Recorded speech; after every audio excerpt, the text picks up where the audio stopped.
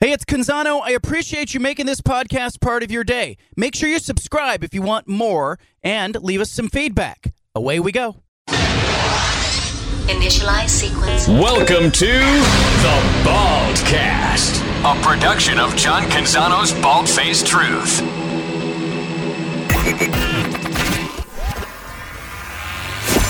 BFT. From the Pac West Center in downtown Portland, presented by High Caliber Millwrights, here's John Canzano with The Bald-Faced Truth.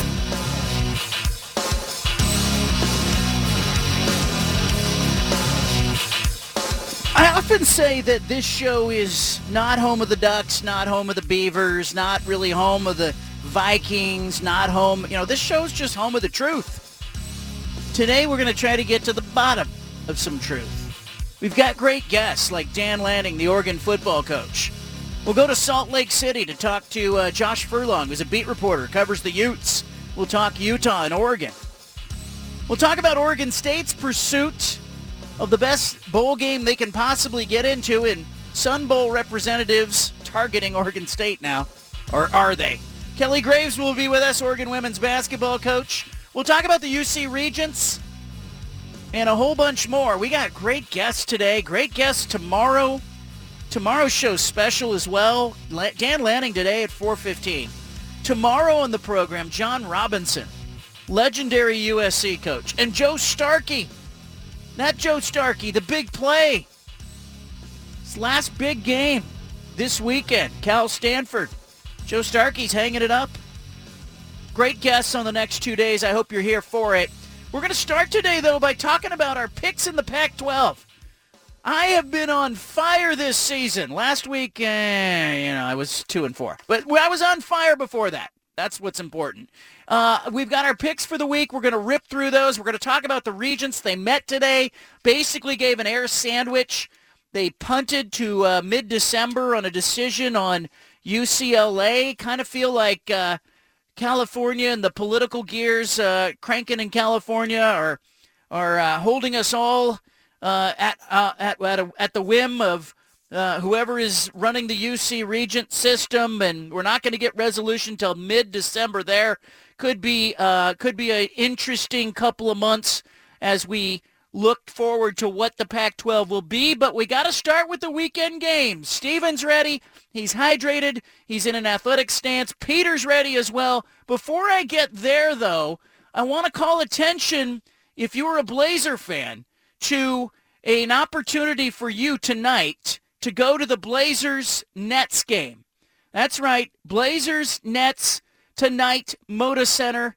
We've got an auction going on, the BFT Foundation does, that includes 2 courtside seats plus parking for tonight's Blazers-Nets game. Section 101, that's center court. It is the row immediately behind the scorer's table, so it's courtside, but you're right behind the scorer's table. If you are interested in those tickets, they are up for bid now between now and 4 o'clock, just the next hour.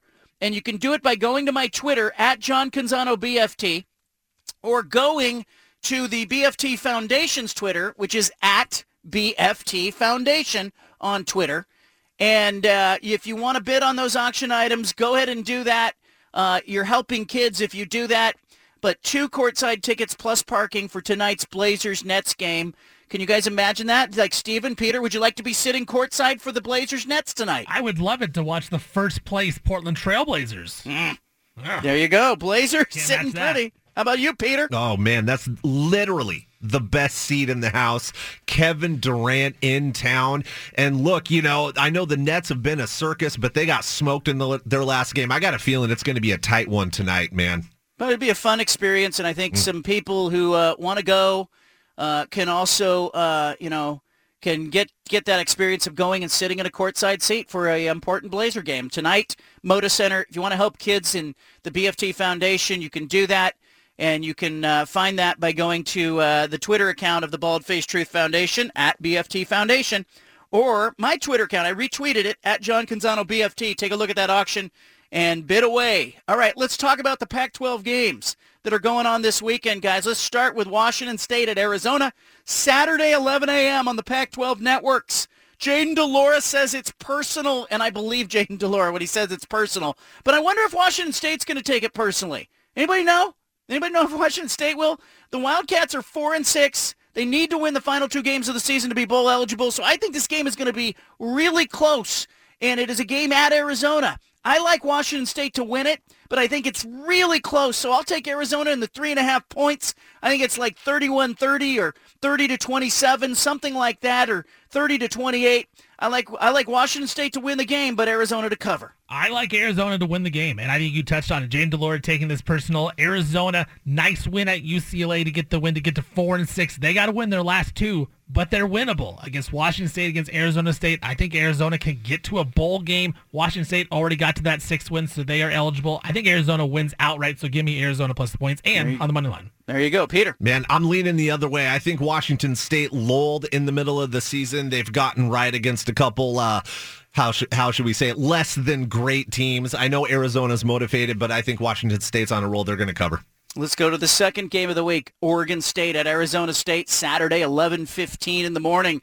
ESPN2, nice and early for the Beavers. The 7-win Beavers are in a groove, but they also have trouble in Tempe. So they're also banged up with a series of injuries. I expect multiple starters to not play in this Oregon State game. I think the Beavers are good enough to win anyway, but this one, Oregon State's favored by 7.5.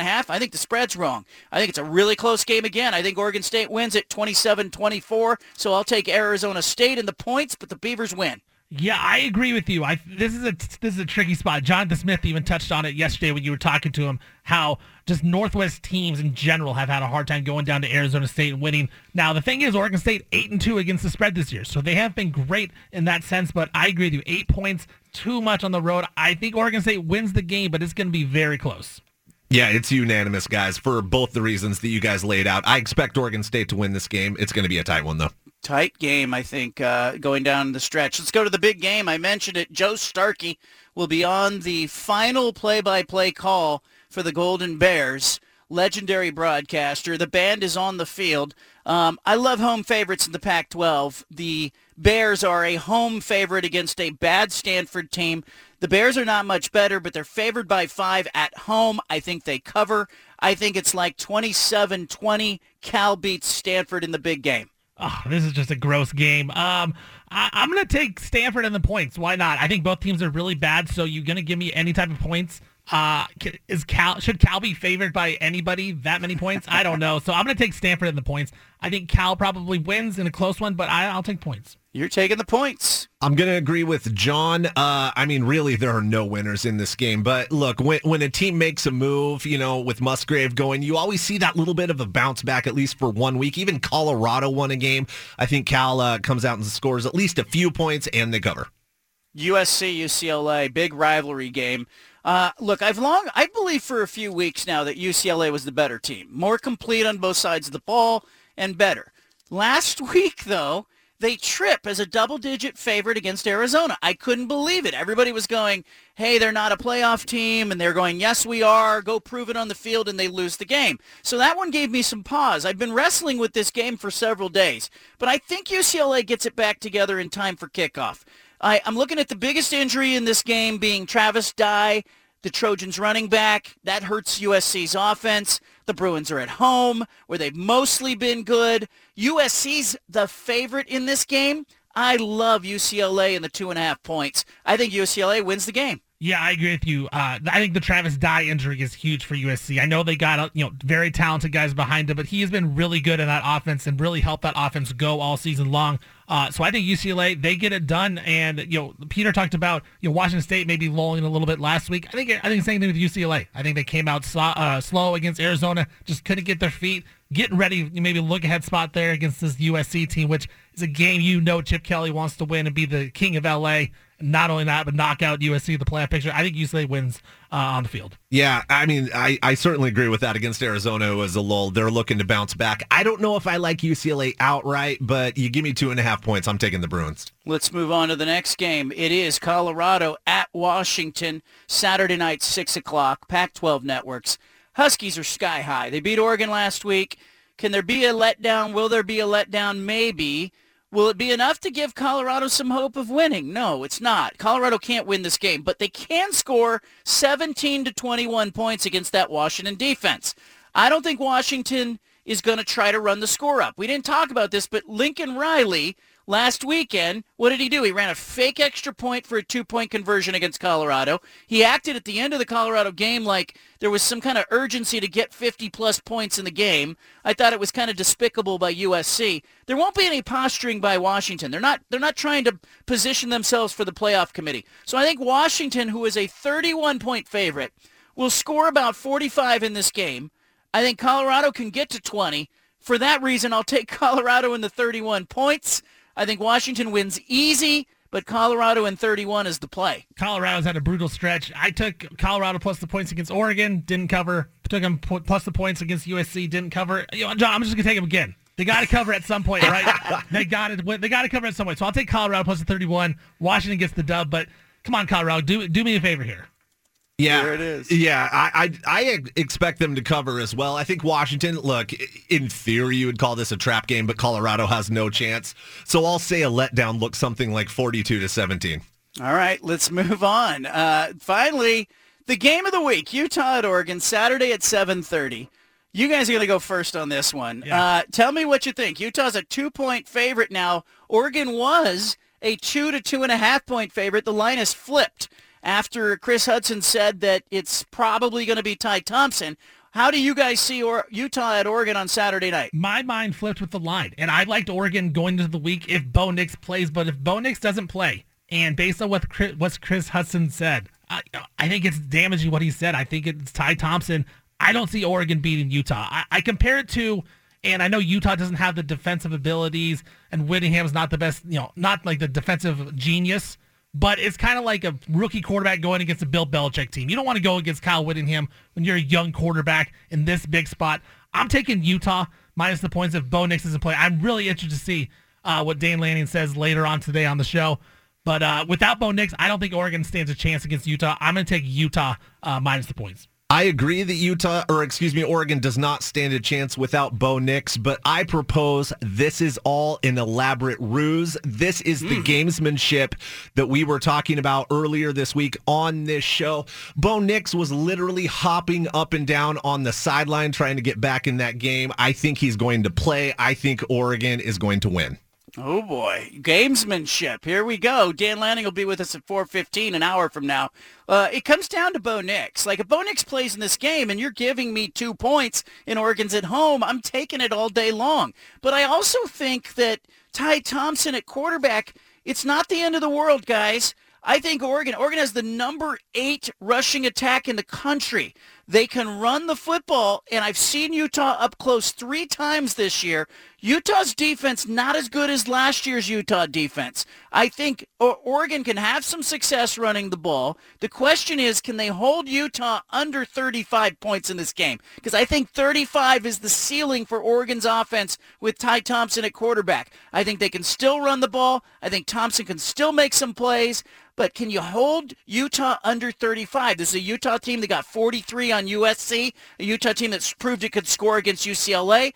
I'm going to do the unthinkable here. I'm going to take Oregon in the 2 because I'm betting that Ty Thompson in that run game will keep Oregon close. I actually am picking Oregon to win this game. Am I a homer? 35-34 Ducks at Autzen Stadium. The home field is your friend. I think Oregon wins the game. It would be wild if Oregon were to lose again because that would be 2 straight home losses after 23 straight wins. That is one thing that worries me, but I disagree with you, John. I think if Bo Nix doesn't play and Ty Thompson's in the quarterback, I just cannot trust that right now against a Utah team who, what we've talked about, has been building up. Better. They've been building up for this moment, right? Like, guys are getting healthy. They've been resting players for this game. I think Utah's going to be ready to play. Bo Nix needs to play for the Ducks to win. We will see. Coming up next, we're going to talk about the UC Regents. They weighed in, kind of, on the UCLA to the Big Ten front. I'll tell you what it means next. Back to the Bald-Faced Truth with John Canzano on 750 The Game.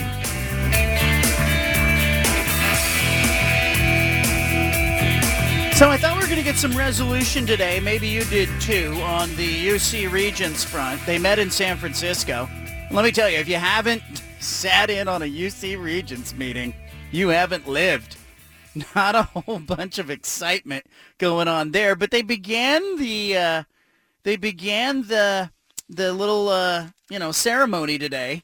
The Regents did with an announcement that they were punting the decision on UCLA's proposed move to the Big Ten Conference. They're punting it to mid-December. Very disappointing development.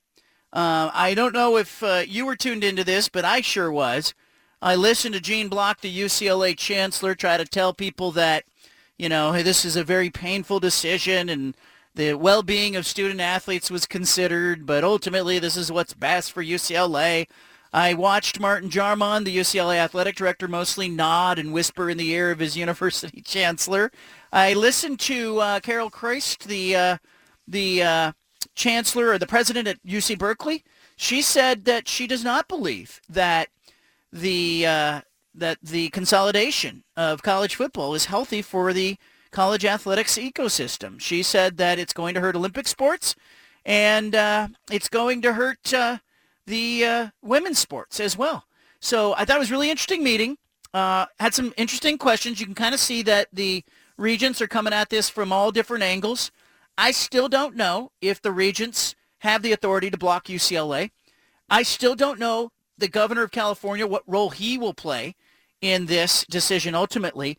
But the fact that the regents punted this tells me that there's more ball to play on that front. Keep an eye on it. It may be that they punted because they want to see some media rights numbers from the Pac-12. It may be something else. Guys, do you have any takeaways on UCLA's potential defection and the fact that we got to wait another month? Yeah, I mean, I wasn't paying attention to the meeting. I was waiting just for the results. And that was my question for you is going to be, with this result of them punting it and making us wait another month, does that give it more of a chance that UCLA could stay or less of a chance in your mind that UCLA would stay in the Pac-12? I don't know. That's the ultimate. I was really interested to see, it feels to me like it's not a done deal. At the same time, I just kind of wonder about the authority of the regents. It did come up multiple times that they sort of had deferred decisions like this to the individual campuses, but I don't think anybody believed that they were deferring landscape shifting decisions to the individual presidents and chancellors and campuses. And it's clear that UC Berkeley is not happy about this. And so I think, the UC regents have, they got a fight on their hands internally. And then the governor of California, I looked at the individual regents, he points to the regents. So it's ultimately going to come down to what Governor Gavin Newsom thinks. And I think he's a little bit upset at UCLA. So will he then decide that he's not going to allow this to happen? And what authority does he have to do that? And then, frankly, if they do stop UCLA from going to the Big Ten, I expect the Big Ten to sue UCLA or the regents. So if they do allow him to go, I wonder if Cal, a UC member, can sue the UC system.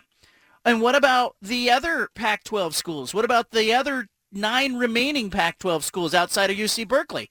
Do they have damages here? Would they dare sue UCLA and USC for leaving the Pac-12? I kind of wonder. I'm not a legal expert, but I wonder, I've had people tell me that, yes, the UC system could sue itself. I've had other people go, no, they would never sue themselves.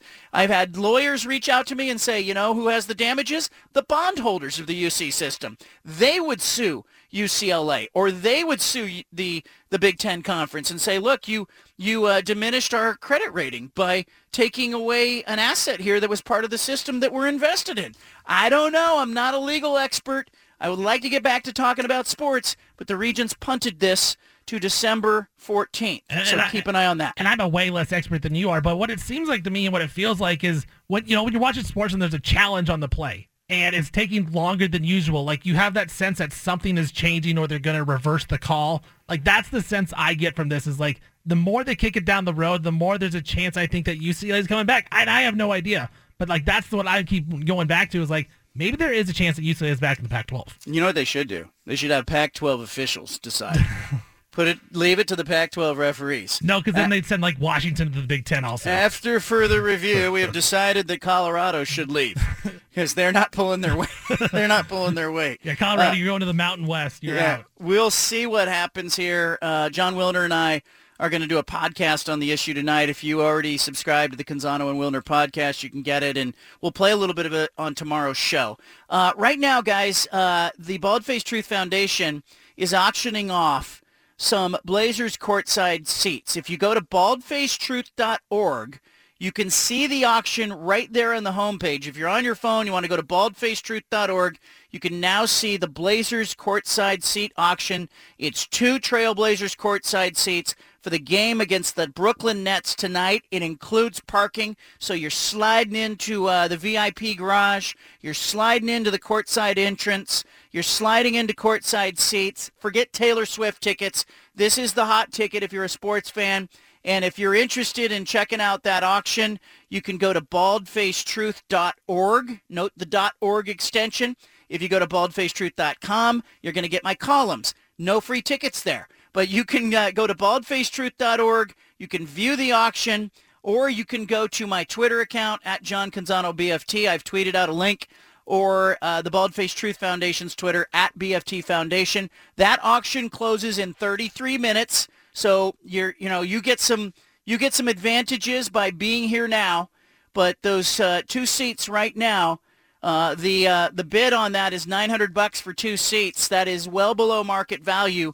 If you are a Blazer fan, grab those, go to the game, make it a special occasion, and feel good about going, because essentially the $1,000 or so that you'll spend is going to help send multiple classrooms on field trips and provide books for libraries or an after-school program or pay for somebody to get some tutoring. Baldfacedtruth.org to see that auction item. And I don't know if you've ever sat courtside. I never have, but I've walked by the people who are sitting courtside, and they're all smiling. They're all smiling and they look happy. So maybe you go to the game, maybe you have a good time. Coming up, Kelly Graves, University of Oregon women's basketball coach. He is next. Back to the Bald-Faced Truth with John Canzano on 750 The Game.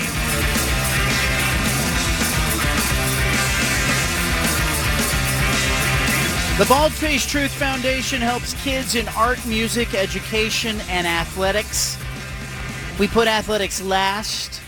Doesn't mean it has to be, but we wanted people to know, hey, we value sort of the co-curricular activities. If you're interested in the Blazers courtside seats, we have a pair of courtside seats to tonight's Blazers Brooklyn Nets game. They include parking. You can go to baldfacedtruth.org if you want to bid on those. 28 minutes left in that auction. It's just a little mini auction. We had a donor who said, hey, I'm not going to use these tickets. Love for you to auction them off. If you want those seats, you want to sit courtside, get after it, baldfacedtruth.org. Kelly Graves joining us. How are you, sir? Hey, I'm pretty good. I hope those seats are next to me. I'm actually up here in Portland right now. I'm going to head to the game tonight. Wow, you could have stopped by the home studio. We could have had you over, kicked your feet up. Next time. That 2 bald guys getting it done in the studio. I don't know, big guy. I'm better on the phone. All right. Hey, you got your basketball season going. Let's talk about your team. I feel like I'm playing catch up here because you guys have been practicing, start to play games. How are you feeling about this team? I really like them. Yeah, we've had a good start, 3-0. Couple of, at least one Power 5 team. We opened with Northwestern at home, but I just like this group. They're very unselfish. Our assist, ratio is really high. We've got some really talented freshmen, a couple of experienced guards. We've kind of had, I think right now through 3 games, we have 10 or 6 players averaging double figures or more. So it's kind of been by committee, but yeah, I like them. We're playing both ends of the floor too, John. So that's something we've never been accused of playing at much of the defensive end, but it's good to see we're getting after it at that end too. The offense sells tickets. We all know that, and it probably helps you recruit a little bit. But when you are in the early part of the season, like you mentioned, you start 3-0, but I like what you pointed out. You're looking at your assist ratio to buckets. You want to see what your team's doing. What other things do you look at as a coach as markers of, hey, we're moving in the right direction at this point? couple of things I look for after a game. The first thing I look at is field goal percentage. 'Cause that's the number one determinant of winning and losing is field goal percentage. I always look at the turnovers, the rebound numbers. We've been really good points in the paint. I mean, in our opener against Northwestern, we had 56 points in the paint. My goodness, that's a bundle. So, yeah, we just it's been well-rounded. That's what I like about it. We haven't shot it really well yet. Even though we've made a bunch of threes, we just haven't really stroked it there. But we've got good inside-outside balance. We're scoring off turnovers. I think we're trending in the right direction. There's no question about it. And these guys are ballers, John. They love to play. They love to play for each other. It's a different vibe if you've seen us in the last couple of years. Yeah. I noticed you got Sabrina in the fold as sort of the, deputy of culture or commissioner of culture?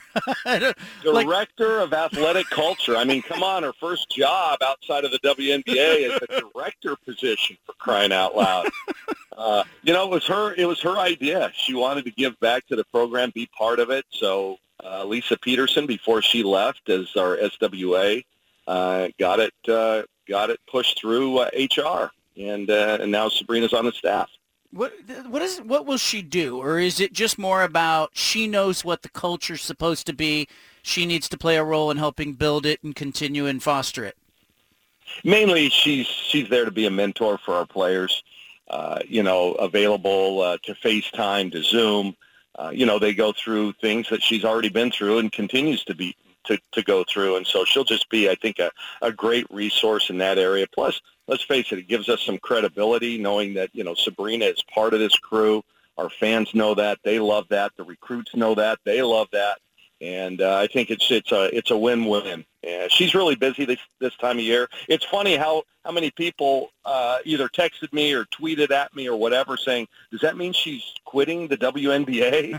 It's like, no, she's still going to be playing, but she'll be with us in a kind of a limited role for now. I mean, I like it, and you get her in the fold. It doesn't hurt, and in today's college world, I think everybody's looking for an angle, and it's an angle that you should chase after. Do you think she's got a coaching future? Does she have that, or is she going to make so much money that coaching's not going to be in something she's interested in? No, I think she wants to be a coach. In fact, during the recruiting process, one of our competitors was Cal, and they kept pushing the Cal degree, a 40-year degree, the number one public institution in the world, and yada, yada, yada. They were barking up the wrong tree. Sabrina wanted to play pro and then wanted to become a coach and run her own camps and do those kind of things. And so, we understood that. They didn't. And the great academic tradition didn't sell to her. Not that Sabrina wasn't a great student. Graduated in 3 years and got a master's degree in her 4th year. That's pretty smart. So, she just, as a future, wasn't really looking for the name on the degree. Yeah, Kelly Graves is with us. You obviously, I saw some news about Sedona Prince. What is the update on her? Is the elbow injury, is that going to end her career? It'll end her college career, yes. Yeah. It was going to be a 5-month rehabilitation. She just didn't really want to do that here. Yeah. When she's moving, in the process of moving to L.A., where she can be near the foremost elbow expert doctor, and she can rehab there and turn her sights on playing pro. So that's what she's decided to do. I think she leaves Eugene any day. We're going to miss her. I love Sedona, just like a daughter. She's really close to my family. But I think she's making the right decision, even though it was a tough one. It's interesting because, I had a high school junior senior that kind of went through the pandemic and then went off to college. And I really lamented the loss of her senior year. You had players who went through that didn't get a normal experience, save, Sabrina's season got interrupted at the end, but you had entire seasons that were affected by that. And now we're back to normal. But I look at a player like Sedona and I go, gosh, she kind of went through some stuff in her time. She did. She was pulled in so many directions, John. I mean, it was crazy what she has on her plate. The level of endorsements and sponsors and, everything she does. I mean, my goodness, she has 3.5 million followers on TikTok. I mean, that's like Justin Bieber for crying out loud. And so everything she does is dissected and argued over, and sometimes she didn't make always the best decisions on TikTok. But she's been a great representative of the university, of our program. And listen, she's helped make change. And isn't that what you want from your student athletes? I mean, she came out with that video during the pandemic, during the bubble in the NCAA tournament, and look at the changes now. Now our tournament is called, March Madness, and things are pretty much even now across the board. So she helped drive that, and so she'll always be remembered for that. You guys will be playing coming up. You'll be playing University of North Carolina in a game coming up next week, and that's a lot of anticipation about that. How excited is your team about playing in that event? Well, we haven't really talked about it yet. I mean, we still have one more game on Monday night at home against Southern Utah. But, yeah, then it gets real. I mean, North Carolina is really good, a top 10 program. I've been watching them on film, and they're really good. But we haven't really talked about the PKI. But what a fantastic event. I mean, I'm sure you've talked about it a lot, but 8 women's teams among the best in the country, and 16 men's teams. I mean, if you're a basketball junkie and you're not in Portland next weekend, then you're kind of nuts. But yeah, we're going to have our work cut out for us. There's no question. It gets real. How's this? So we got North Carolina, then we play the winner or loser of Michigan State, Iowa State, both great programs. Then we have Portland at home, a very good program. And then we have Oregon State right after finals. We moved one of the games into December per the Pac-12 recommendation. And then, a couple more home games. And then we go to San Diego for Arkansas and probably Ohio State. So the last week of November and the entire month of December, it's a gauntlet for the Ducks. All right, UCLA's talking about leaving, USC leaving the conference. I'm a purist. I don't like it. But the regents met today. They punted to next month. Do you have feelings about, let me just talk to you about the recruiting element of this, because today it was mentioned the Cal Berkeley president said, look, this may not be good for women's athletics. It may not be good for the Olympic sports. A lot of people talking about the travel. How do you think it affects recruiting? If UCLA is recruiting women's basketball players, how is their recruiting calculus change if they're in the Big Ten? Oh, I think it's already hurting them a little bit. Let's say, certain really good players along the West Coast that might be interested in UCLA, one of the things that people are using against them, and I know in at least one case it has cost them a recruit. They're saying, hey, half their games are going to be 3 time zones away. Your family's not going to be able to get there as often, and that makes a difference. They're still UCLA, and they're still going to be able to do, great recruiting. But I think little by little, people will chip away at that, and I think it might hurt them in the long run. If you're talking to Kelly Graves, a women's basketball coach, or Kelly Graves, the person, I can give you which do you want right now? I want them both. Give me the person. You want both, okay. Yeah. Well, listen, I think you and I have talked about this. I just wish football would do their thing. It's all football-based, right? I mean, I know a half a dozen coaches at UCLA and USC and in other sports, and none of them are happy about the move. It's one thing if you have 4 or 5 football games that you have to travel cross-country for, but to do it every week or every other week in the other sports, and my guess is they're not going to fly charters with the lacrosse team and other kind of teams. It's going to take its toll. We just got back. We played Monday night at Southern down in Baton Rouge. We went down on Sunday, came back Tuesday morning. That's a tough trip, and that's just 2 time zones away. So I don't know. I wish they would stay. I'm like you. I'm a purist. I love the Pac-12 the way it is. I think most of the other sports other than football want to stay, and maybe even football does too. I don't know. I've never talked to Chip about it. But in the end, I don't worry about it too much because guess what, John? They're not asking me my opinion. So, yeah, I'll play whoever they tell me to play. But Kelly Graves speaking here, I hate to refer to myself in the third person, but yeah, I don't like it. I saw, I ran into some of the men's soccer players in a hotel in Seattle, and I asked them, And one kid went on the record and said, hey, I don't like it. We just played at Rutgers. It was 6 hours on a plane. He goes, we're students. Yep. Like, this isn't good for us. And I just wondered, will they have to recruit kids from different parts of the country? Like, will they have to go recruit the Midwest? And is there as much talent in the Midwest in women's college basketball as there is in the Pacific time zone? You tell me. Well, there is, actually. But then again, you bring in the other elements. Now you've got student athletes that are far away from home, and that presents its own issues. I've struggled with that, with some of our players that have been a long way from home. I don't know what the right answer is. It's a new time. People always ask me what's going to happen to Oregon, and I really have no idea. And I used to ask you every week or so during the summer when it first came down. I'd text you and say, hey, what have you heard? Because I figure you've got your ear to the ground and you know enough people to know what's going on. But I've kind of stopped worrying about it, quite frankly, since about August. Yeah, I don't think you can. There's not much you can do about it. And I keep, like, the UCLA people are mad at me. They're going, hey, why are you trying to not let us leave? And I go, I'm not doing that. I just want to know how your kids feel about it. Like, let me talk to some of them. They won't do it. They won't let their kids come on this radio show. But see, John, that's the issue. That's the deal. They're not asking the student athletes. And that's what I really like about the University of Oregon. If you spend some time with Rob Mullins or any of our administration, the student athlete athletic experience is really critical to them. That is to our core one of our major assets, I think, or core values. And, and I'm not sure maybe that all the schools are thinking in terms of that. Yeah, I don't think they are. I don't think they want to know. I think they want the appearance that they've asked the athletes, but if they really wanted to get to them, they had to put out their survey. It was 600 people they surveyed. They sent an email to the students.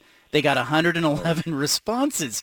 Give it, text it to the kids. Have their coaches say, hey. They don't do email anymore. Yeah, right? Email. Put it on MySpace. Is that what they were doing? Like, so it was like, I think in the end, like, if you said to the head coaches in the respective sports, hey, make sure your kids fill out the survey, every kid would fill out that survey. Yeah. Give them some money. Give them $25 duck bucks or something. Send them to Chipotle. Yeah. Come on. There you go. Chipotle. Yeah. Hey, have fun at the game tonight. By the way, on the road. Yeah. An absolute staple. When you're either recruiting on the road or you got your team on the road, there's always at least one Chipotle stop. Or Jamba. Do you ever take your team to Jamba Juice? Yeah, we do. Yeah, we do the old smoothies after every shoot around. So on game day, you usually have an 11 or 12 shoot around, but pregame meal might not be until 2:30 or 3. And so we always do Jambas or something like that. I love it. Delivered to the arena. Yeah. Team building. All right. Hey, good luck to you guys. We'll catch up with you here. I loved having you on. I just want people to know what's going on with your program, and we'll have fun at the game tonight. I appreciate it. I feel like the remains, man. I'm playing the warm-up to Coach Lanning today. Yeah. I'm the warm-up band for the Big Dog, for the Beatles coming in. How come nobody will say who's hurt anymore? What is that about? You guys, all you coaches, nobody will tell us who's hurt. Well, I just pointed out to Sedona. So, hey, don't lump me in with everybody, okay? But I get it. I absolutely get it. In this day and age, there's so much preparation for games that any little advantage will help. So, I know, anyway, and you know what? Great. If I were a coach, I'm not telling anybody anything. Absolutely. That's it. Hey, well, great being with you. Yeah, right. Hopefully I see some Duck fans at the game tonight. Have them come down and say hello. Kelly Graves, there he is, Oregon women's basketball coach. Leave it here. You got the BFT. You've got the home of the truth. Back to the Bald-Faced Truth with John Canzano on 750 The Game.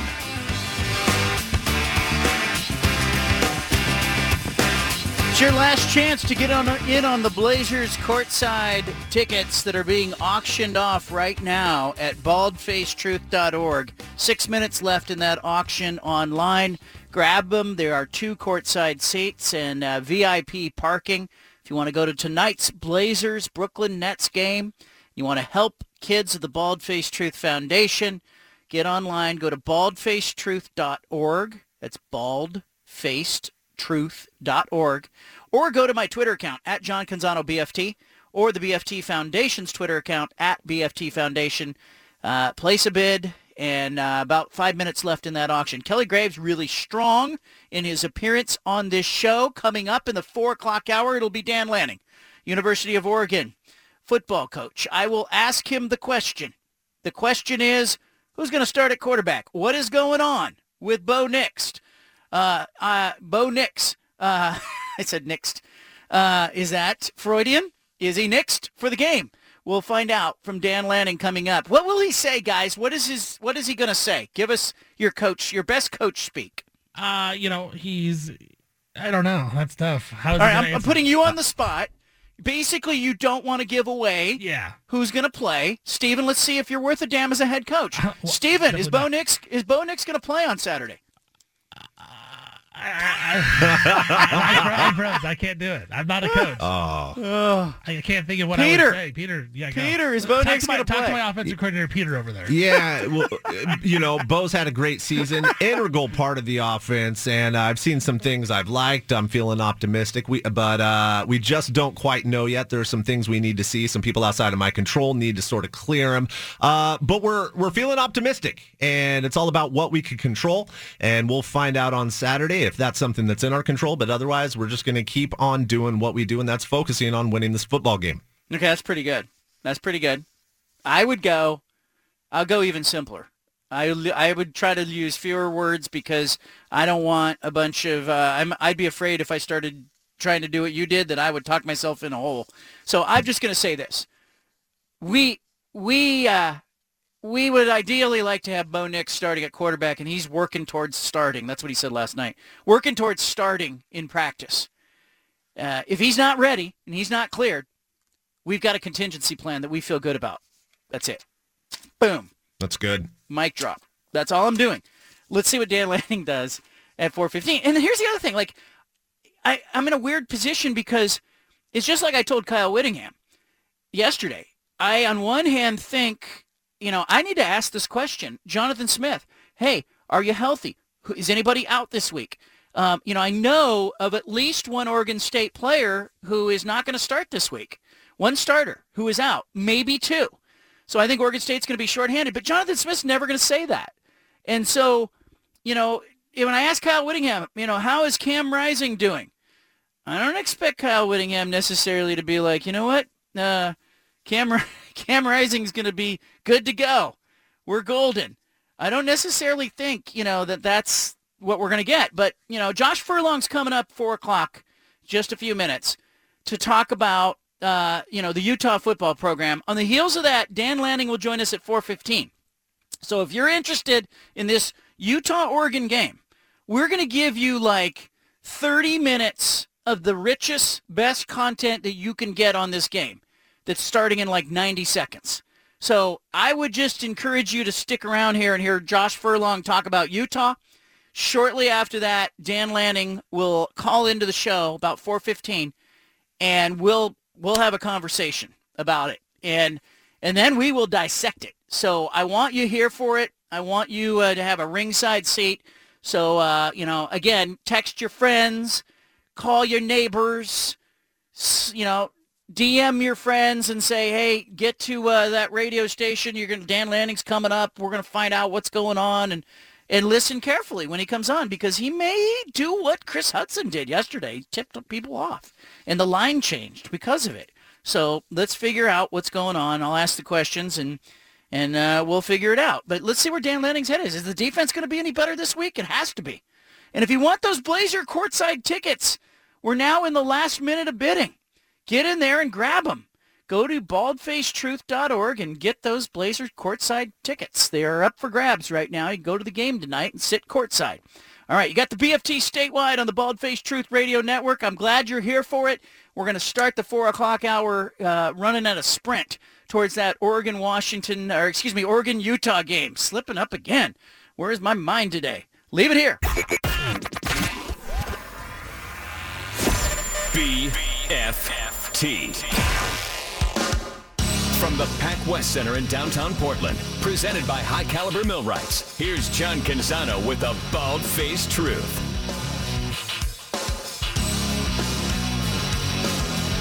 Utah will be at Autzen Stadium on Saturday night, 7:30 kickoff on ESPN. Josh Furlong is the sports director and beat reporter who covers Utah football in Salt Lake City.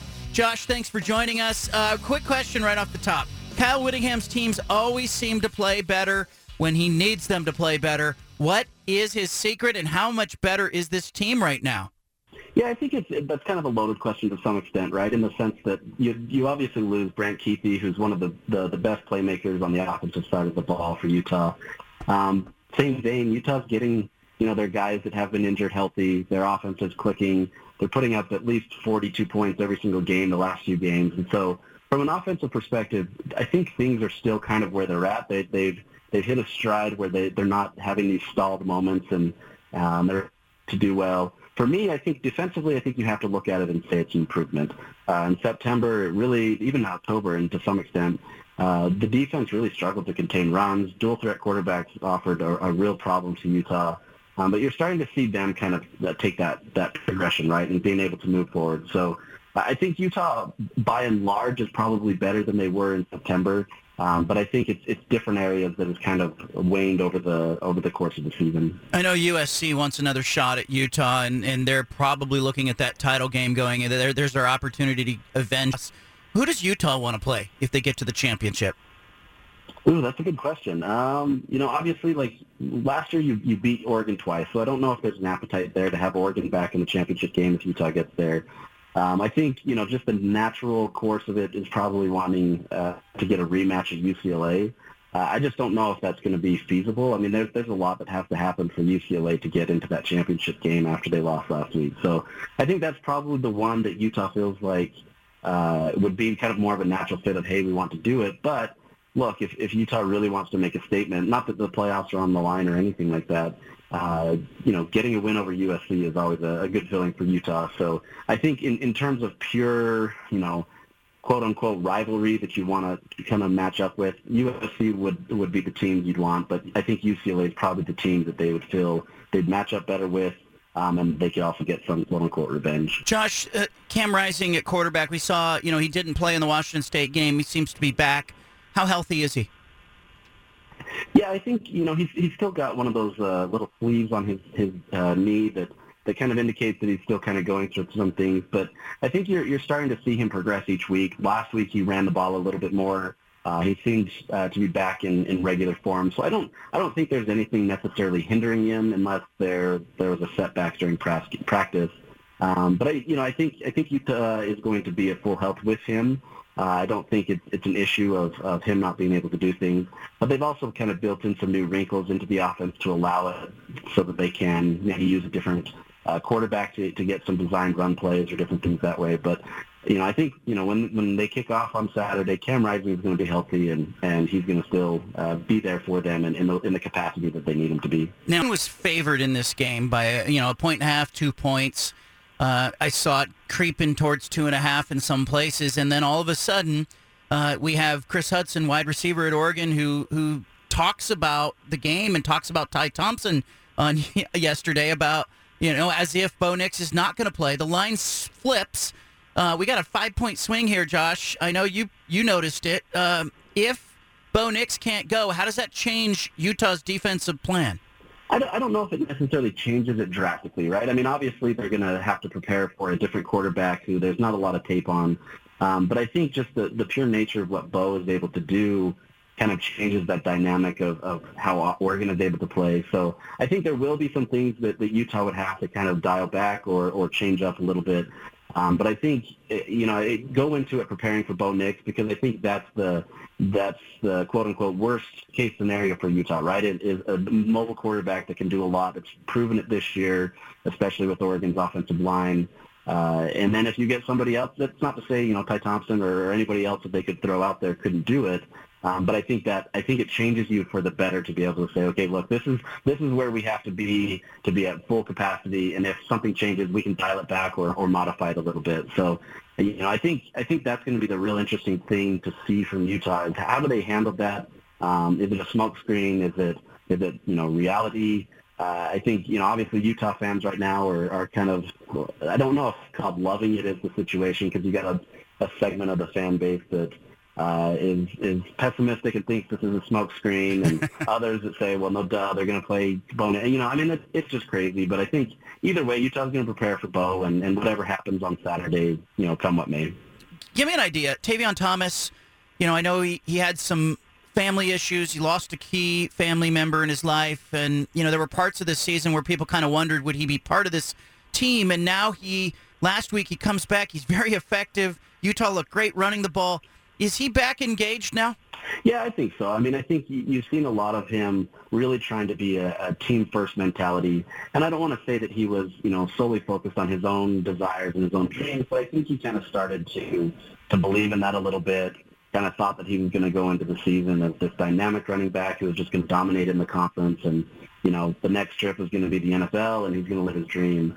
But then, the adversity hit where his aunt died. She essentially raised him his whole life, and that kind of put him in a rut. There needed to be some accountability from him, and Kyle, didn't let him play. In a lot of ways that sacrificed Utah's chances to be able to win some games. But I think it was a bigger message to send to him that it's like the team is above anybody else, right? But I think that lately, he's saying the right things, he's doing the right things, he's been much more active on social media, and I'm not saying that's good or bad, but on social media, he's saying the right things of trying to say, like, this is a team-first mentality. Even after the game on Saturday, he deflected the praise for himself about how many yards he ran and the fact that he had more rushing yards than Stanford had total yards. He put that back on the team and said that this is just an effort to help. So I think Utah's in a good spot with him right now. I think he's in a good spot right now. And quite honestly, you get a refreshed and rejuvenated Tavion Thomas, which is great things for Utah if they can get that run game effective and opening up those holes like they've seen the last few weeks. So it's good news for Utah, but there's always a chance that things could flip. But I think the way that he's been playing and the mindset that he's been in right now, I think it's good news for Utah. I am a big fan of Andy Ludwig, the offensive coordinator, and what I saw early on was, it was very tight end oriented. A lot of the passing game was between the hashes, screens to running backs and tight ends. And now we watch more of a running game last week, starting to use the outside receivers a little more, get outside the hashes. It just feels like it's coming together for Utah. Like they're a different matchup than they were, I think, when Oregon State played them earlier in the year. Yeah, I think there's an advantage to what's happened for Utah, right? They've been forced to kind of open up the playbook a little bit and really kind of try to find different playmakers that can work. They have a lot of guys that could always do it, but they relied on Brant Kuithe, and obviously you don't want to see a season-ending injury to anybody. But I think in a lot of ways it allowed Utah to be more diverse and allowed them to be more effective because, Brant was always going to get his yards and he was always going to be effective that way. But this allowed Utah to really just kind of look around them and say, okay, we got talent here, how do we exploit it? And quite honestly, it helps, the game tape for other teams. Like they can't scheme on just one guy or try to take him out. They've got to now scheme on a bunch of different guys. So, you have to credit Andy Ludwig for what he's done this year. He's been given a tall task to really take a whole bunch of people that have been injured in and out, running back room that hasn't been consistent, wide receivers coming in and out and doing different things that way. And he's found a way to do it. Utah put up 42 points the last few games. They're hitting it at a high rate. They went toe-to-toe with USC and found a way to come back and fight in a game that honestly probably shouldn't have gone Utah's way. So you have to really credit his ability. He's seen a lot. He's been around the block. This isn't his first time. So I think that comes with being a veteran playmaker and just being able to really look at your personnel and scheme towards it instead of forcing a scheme and forcing Utah players to kind of adjust to that. I kind of am thinking that Oregon will play much in the same way they did in the wake of the Georgia loss. I like the response to that. I like that they came back. They're not at home. If this game's at Rice-Eccles, Utah wins it 10 out of 10 times. But this game being in Eugene, Oregon seemingly people writing them off. I'm curious to see how the Oregon defense comes back, but I think it's going to be a lot of fun. You will be there. Josh, help me with this. If Oregon loses this game, I think it borders on devastating given that where they were, 2 weeks ago, thinking about a playoff, now suddenly relegated to an Alamo Bowl or a Holiday Bowl or worse. I think it would be a bad run here for the Ducks or a bad finish to their season, kind of like last season. What would a loss to Utah mean?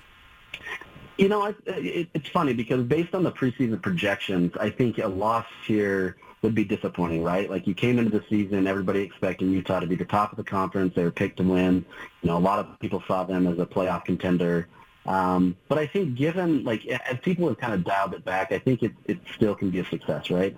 And quite honestly, there's still a chance that Utah could get to the Pac-12 championship by losing this game this week. So I don't think everything's off the table for them, and I don't think the season will necessarily be marred by that. But it would definitely be a disappointment from where Utah thought they could be, especially if you end up, in the Holiday Bowl or something like that, where the prestige of that compared to the Rose Bowl is just drastically different, and you probably have a lot of guys leave early to be able to go prepare for the NFL draft or something. So it would definitely be a disappointment. I don't think it's the worst scenario. I mean, finishing the season with 9 wins is nothing to be upset about, but based on the expectations, I definitely think it would be something that would hold Utah back and be something that everybody in the program would be a little disappointed about.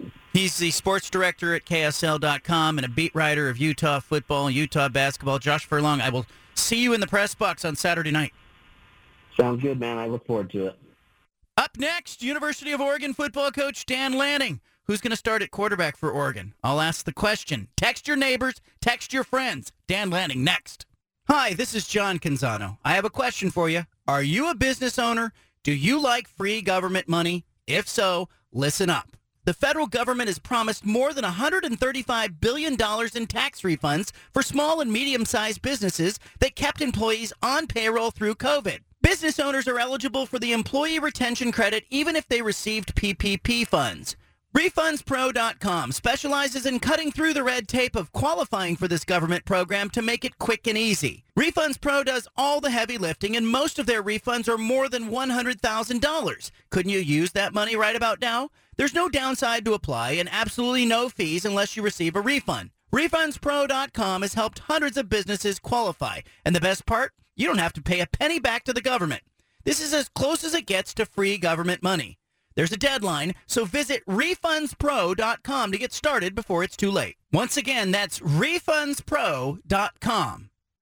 The Dan Patrick Show. It's Ross Tucker, CBS Westwood One color analyst. Wait, you're all in on the Vikings? Absolutely. I think they're a top 5 team in the NFL. Are they better than Kansas City? No. Are they better than the Eagles? No. The Ravens? Yeah, I'd probably take them over the Ravens right now, yes. Are they better than the Niners? Yes. They're good. Okay. They're a good football team. I mean, they got 2 really good receivers. They got a stud running back. Cousins is playing well. Okay. Defense is much better than they were last year. They're good. Dan Patrick, weekdays 6 to 9 a.m. on 750 The Game.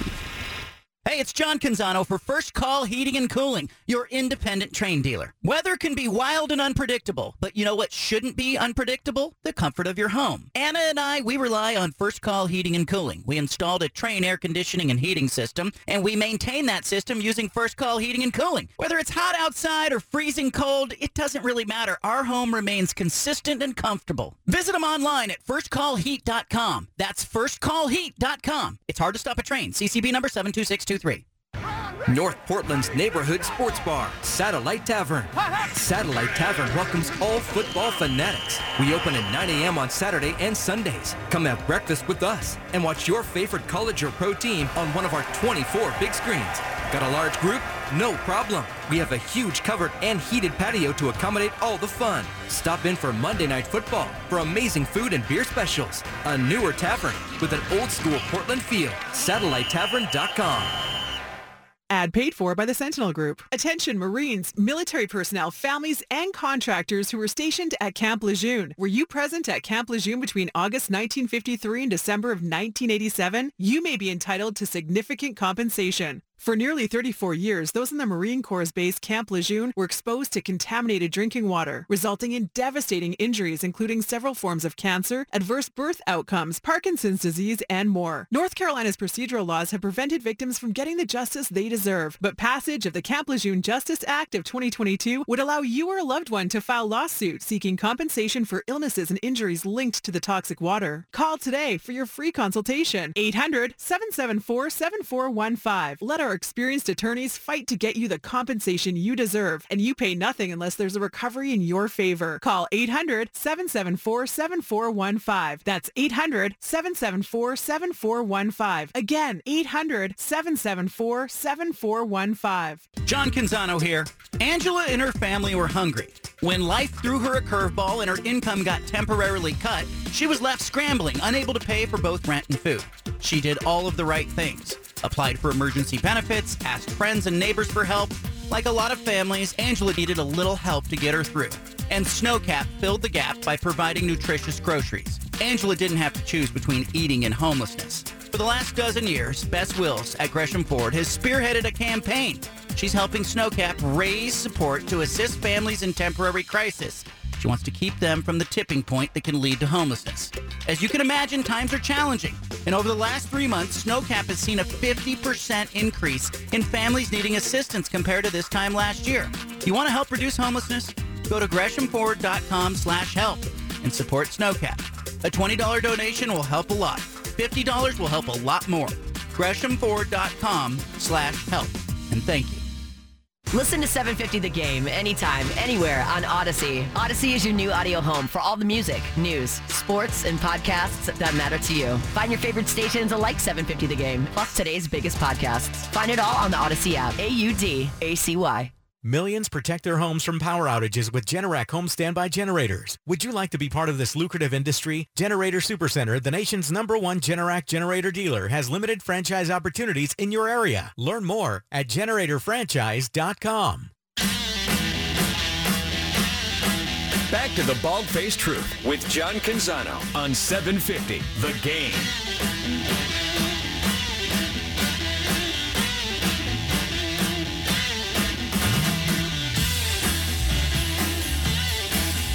University of Oregon will play Utah Saturday, 7:30, Autzen Stadium. Game's on ESPN. I don't like that late game thing, and I don't especially like it when we're in November. And I don't know what the ideal time to kick off in your mind is if you're listening to this show, but I feel like every game, like if ideally we could suit the game kickoffs for families. I think that we would kick off the games at no later than 4:30. Like we would say, okay, you're going to have a 12:30, a 1 p.m., 2 p.m., 3:30, no later than 4:30. Dan Lanning is the coach at the University of Oregon. On tomorrow's show, I'm really excited about a guest we have on tomorrow. We've got John Robinson, the legendary USC coach, former Oregon coach. I talked to John Robinson today on the phone. He's 87 years old. He told me he still thinks he could be a head coach. I love his fire. He went to school at Oregon. He got his first coaching job at Oregon. And did you know John Robinson's very first game as a head coach at USC, what happened? He got boat raced. He got beat bad by Missouri. And what happened to USC that year? They turned it around, and they went on and went to the Rose Bowl, won the Rose Bowl. I talked to John Robinson about that today, and he said, you tell Dan Lanning that story. Joining us now, Dan Lanning, Oregon coach. Did you hear me? John Robinson was sending a message. I like it. It's a good story, man. It's a good story. Thanks for having me, John. You bet. I asked him, I said, what happened after because he got beat bad by Missouri, then he had to go into week 2. And I said, what did you tell your team? Because it was his first game as a head coach, and he said, I told them that I had it all under control, and he goes, but down deep, I don't know if I did. And he goes, but I told them that. And he said it all worked out. So there you go. There you go. How you doing? No doubt. I'm doing good. How you been today? I'm good. I'm drinking coffee. It's like 4 o'clock. Is that wise? What's your drink at about this hour? Yeah, coffee's good at all times. I have no qualms with coffee, early or late. I think that's a good decision. How do you have your coffee? I'm drinking it black right now. Nothing in it. Okay, yeah. Is that all right? I think that's it's classic. That's the way I generally have it myself. Hardcore. All right, listen, should we start with the question that everybody wants to know, or should I warm you up a little bit and then back into it? Are you wondering what we do for Thanksgiving at my house, what we eat? Is that what is that the question, or what's the thought? All right, who's in charge of the turkey? Let's start with that. So you're going to be disappointed. We don't always have a turkey every Thanksgiving. So I'm embarrassed to say that I don't really do much on Thanksgiving, right? I don't do much. I come home and I have high expectations, but little output on my end. So I'm not in charge of the turkey, but when we have one, it's pretty good. That's up to Sophia. Mm-hmm. She's kind of done this trend lately of getting a honey baked ham, which I'm pretty excited about. I don't know if they have honey baked ham around here, but I'm sure they have ham. You do. Great. Yeah, so she normally does that. I don't know if she's done that yet. Hopeful that one of those exists. And then she throws down usually one or two Cambodian dishes, which is kind of cool and not your normal Thanksgiving dish. But okay. I'm hopeful that she might pull some of those things out. All right, we have this in common because my wife was born in Taiwan, and I know that we had a lot of traditions like Thanksgiving, Christmas. We had these traditions that I had in my head that everyone did, and then the first Thanksgiving came, and she was cooking seafood or something, and I was like, "What are we doing here? This is not what we do." We, and on a stick. Yeah. I mean, a little bit different. That's awesome. It's good though. It's good to shake things up. All right, so you come out of the Washington game. I know you were disappointed. We heard your news conference. I loved what you said after the game. I love that you pull your guys together. You're a unifier, aren't you? Yeah, you hope to be. I think that's your job as a coach, right? I think in times of adversity or when things don't go right, I think it's really easy, and it's probably human nature for people to start saying, well, this didn't go right, and this guy didn't do this, and this guy didn't do that. And that's certainly never been my nature. I think if you want to be able to have an impact for change, you have to acknowledge that you're part of the solution and part of the problem. And there's some things I did wrong in that game that we can do better. And I want to own it, right? I want my players to be able to own when they make a mistake. And how can you do that if you don't do that as a head coach? The question of who's going to play quarterback for you, let's just start with the injury to Bo Nix. What was it? What happened? It looked like it was a helmet to the knee, or was it a Charlie horse? What kind of injury are we talking about? I don't want to be specific to that because I think that creates a competitive advantage to the opponent. Okay. So we'll just say it wasn't his pinky finger. That's not what it is. So people can start crossing that off their list, but I don't want to go into what the injury is. All right, Chris Hudson. Yeah, it's fair. If I were in your position, see, here's the weird spot I'm in. If we switched spots, you're going to be asking me the same questions, and I'm going to be giving you the same answers because I wouldn't tell anybody anything. There's no way. Nothing. Okay. All right. Well, that's a good lesson for me. I was about to tell you everything, and now I'm back up. I'm going to back up. Kyle Whittingham yesterday, I asked him. I said, because he was the same way with Cam Rising a few weeks ago. Remember, he didn't even tell the TV crew that Rising was hurt, and he said, look, if everybody's going to do it, I'll do it. But he said, until we all do it, I don't understand why I would give anybody the advantage. Do you think coaches are more paranoid than normal people? We're certainly more paranoid. I mean, I've been part of games a lot of times where you have no idea who you're going to face, so what do you end up doing? You end up creating 3 different game plans, right? If it's this guy, it's this, and if it's this guy, it's this. And, we're certainly more paranoid. That's kind of the nature of the game. And but I get it. I mean, that's our job too, right? Like, you don't want to give anybody a competitive advantage. How do you feel about your backups? Could, game plan-wise, let's just hypothetical here. Let's say you got to go with somebody else that's not Bo Nix. How do you feel about that group, that quarterback room? You hope that you have a strong enough program that year-round you do a good job of developing players and talent, and you understand what your players' strengths are year-round. And I do feel like we have a good coaching staff. I feel like you have good players at multiple positions that if guys can't go, the next guy can step up and we can play to their strengths. And I certainly feel like that at quarterback and several other positions on our team. Defensively, some of the breakdowns that you saw on film, was it schematic stuff? Did you guys get caught playing a little too much zone, not being aggressive? Did you have guys that were running right by the assignment? What did you see on film defensively? Yeah, it's really a combination of both. At times they had the right play versus us. At times we didn't execute the right technique. At times we didn't pressure the way we need to be able to pressure. And, at times you have a free runner and we just got to make the play, and so it's a combination of all those things. I think it's something you got to look hard at. It's called the hard, dirty truths, the hard facts of things that we got to embrace that we can improve on. I go back and I listen to the show afterwards, and I mostly focus on the mistakes and not the things I do right. I'll look at this interview and I'll say, you know what, I should have asked him something different. But What do you focus on after a game? Are you more caught into what didn't work, what did work? Is there a danger in focusing only on what didn't work? Like, should you pay attention to the stuff that you guys did right and say, hey, that's something we can do, I have a lot of confidence in? Yeah, so generally for us, we have a write-up that's, hey, things we did well, things we did poor, like literally exactly what you just said. And then, okay, preparation errors, right? All right, personnel errors, that we use our people in the right way. Critical penalties that affected us in the game. All right, critical plays, gains of certain amounts of yards. Let's write up exactly what went wrong on the play. And if we did that play over again, how will we do it different?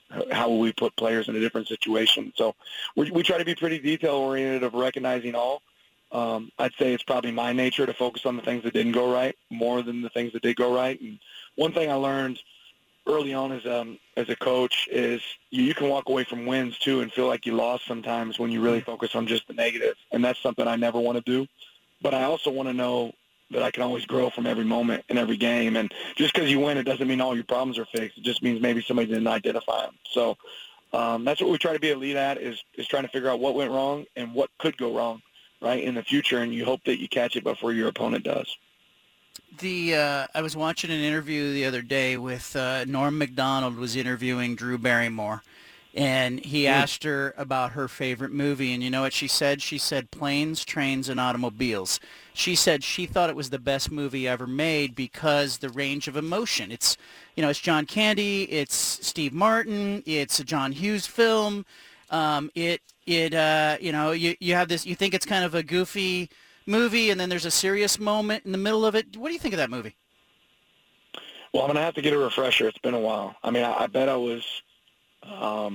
15, 16 maybe when I watched that. It's been a long time. You're a young man. My recollection, it was pretty good.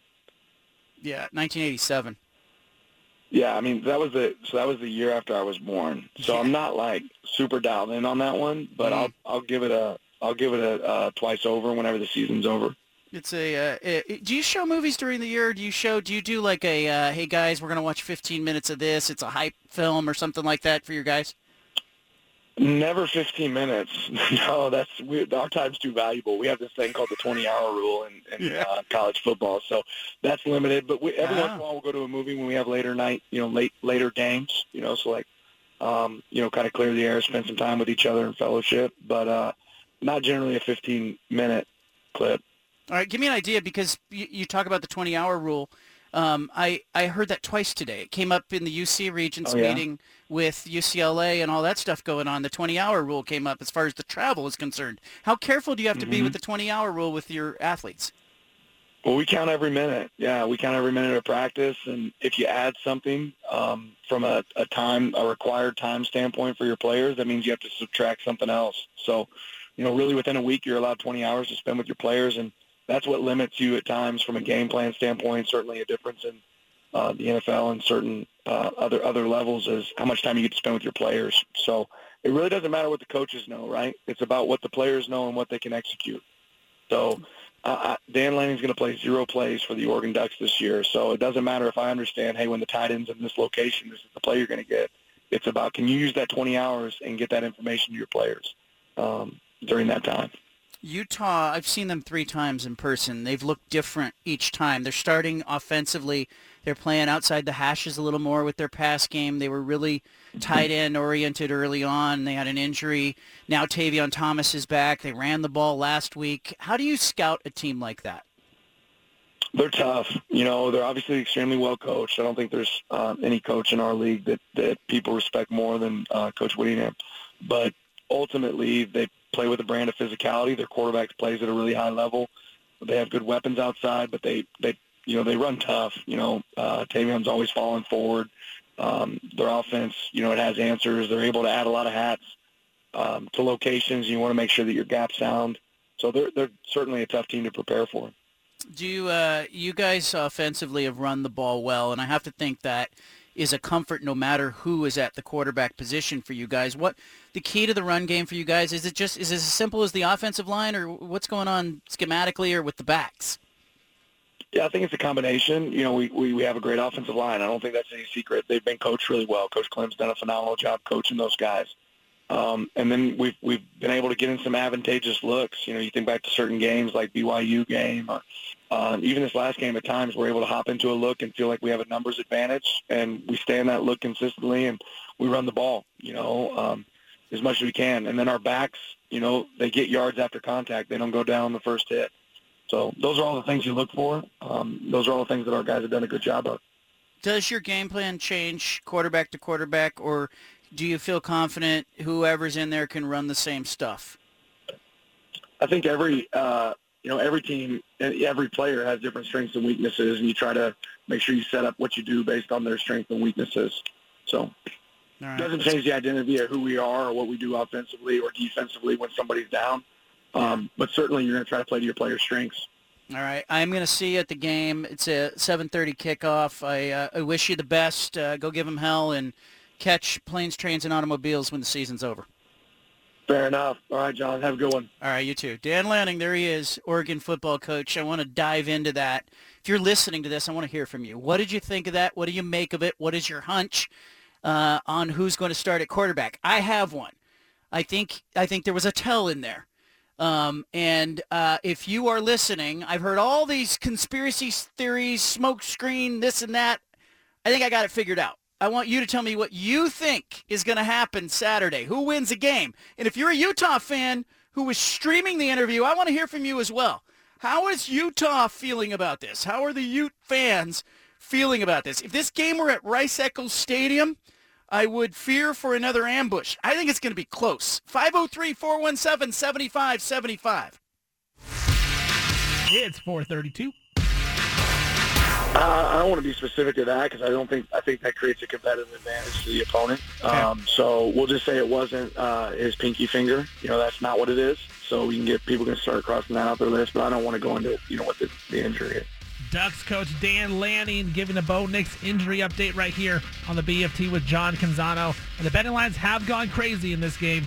Ducks started out as a 3-point favorite. Now Utah, 2.5-point favorite. It's still unknown if Bo Nix will play against Utah on Saturday. You want to be sure to catch that interview on 750thegame.com.